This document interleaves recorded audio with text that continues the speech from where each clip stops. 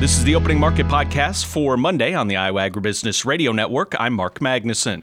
Joined today by Greg McBride for our opening market analysis. Greg, what are we seeing taking place on the grains? A lot of back and forth to start the week here. You had beans drop all the way down to $13.27. That was down 8 to 10 cents.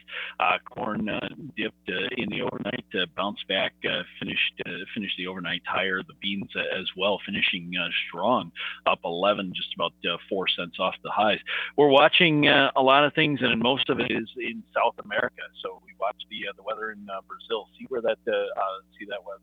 The rain patterns coming in. 1 to 5 day has very good rains. They did dial back the rains to 6 to 10 day, but there's better rains in the 11 to 15 day as well. So we continue to watch that. We need to see some of that rain in the central and northern sections of the country. The southern sections have been far too wet, so there's concerns there already. But that drier portion in the north and the center west portion of the country are what we're really paying attention to. That's where Mato Grosso, the biggest producer, is at. And then as you go past Brazil, we start talking about the Argentine presidential election that finished out yesterday. And what does that mean for maybe the soybean trade and obviously meal trade? Because a new regime down there can throw some things off. Now it'll be a few months before we see any of that go through, but that is something to keep an eye on. So, Greg, what is the initial kind of outlook for the new leader of that country? Well, I think it's a little bit of a question, but I think they're going to be pushing more for soybean imports to fill the backlog of meal exports that they need, and then hopefully getting back and trying to figure out how to drive the inflation rate down as they are just astronomically high. I think it was 103% or 143%. It's something ridiculous down there at this time. We've heard that there's some thoughts of maybe switching from the peso to the U.S. dollar as a currency down there. There's all sorts of crazy stuff going on down there, but they need to get their house in order before anybody can take it seriously. But like I said, you're still a couple of months at least before seeing any major changes. What was your takeaway of the price movement in the marketplace last week, and kind of what you think it could lead to this week, and what you'll be keeping your eye on this week? Well, I think for right now, we're range bound. So you've seen that move up to about $14. The January contract came up just shy of $14, and then it backed off. And I think that's indicative of what we see in a weather market. With 245 million bushel ending stocks in beans, we're still actually a little bit overpriced. We should be closer to $13. So if you see that movement up, a lot of that is just weather premium that we're pumping in because of what's going on in Brazil.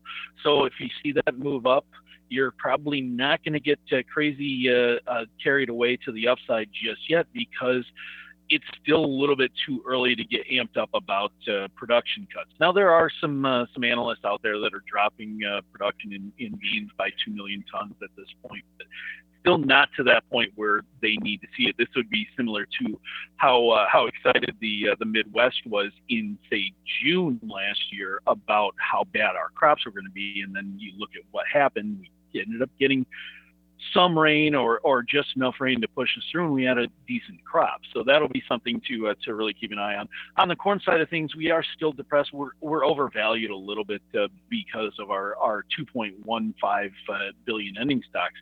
But at this point, I really do think you're probably topping out somewhere between $5 and $5.20 on the March contract, and then you got to look out below as we go into the winter. There's just nothing that's really bullish just yet. Greg McBride of Allendale, what are we seeing taking place on the livestock side of the ag marketplace? So the cattle on feed report came out pretty well as expected. It was leaning bearish. It was leaning pretty heavily bearish, but came in on placements at 103.8. So it wasn't as bad as what was expected. For right now, I'd be looking for the market to maybe start just a little bit higher here today because of it not being as bearish. We saw just a tremendous beating in that market on Thursday. We did rebound a little bit on Friday. So I think at this point, we're still depressed.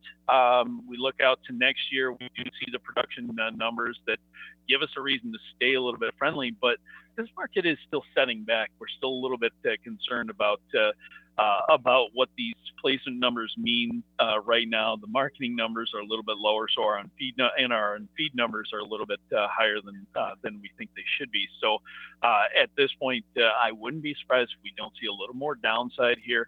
But as you start to go into next year and we start to talk about what this means for grain, it also could be that if we're feeding more cattle, we're using more grain for feeding that. So that's something to keep an eye on these USDA reports, maybe that January quarterly report for that feed and residual number. Have we gotten any reports yet about what was actually discussed in those conversations, those meetings between President Biden and President Xi Jinping of China? And is there any possibility you think that this could smooth things over enough to get us into the direction where China could start buying some protein from the United States? Well, it's something that we haven't heard any specifics about that. They are still very minor buyers of beef, but we're watching the pork trade at this point. They're still rebuilding their pork side of the industry as well. So we'll continue to watch that. It hasn't shown us that there's anything major to get excited about just yet. We know that all of these conversations, whether it's Biden and Xi, or whether it's whether it's Blinken or Yellen or whoever, when we start to come together with the Chinese, it's something that we have to continue to look for more trade opportunities. And China's not stupid. They're going to continue to run this as a business, so they're going to go where they can get the cheapest.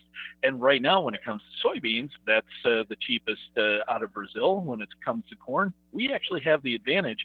And when it comes to say beef or pork, for right now, they are just using us slightly. They're not going crazy buying pork and beef from us just yet. Greg McBride of Allendale, our guest today, with lots of great information as always. Greg, what's the best way for our listeners to get in touch and to personalize their marketing plan? They can give us a call at 800-2-MARKET. That's 800-262-7538.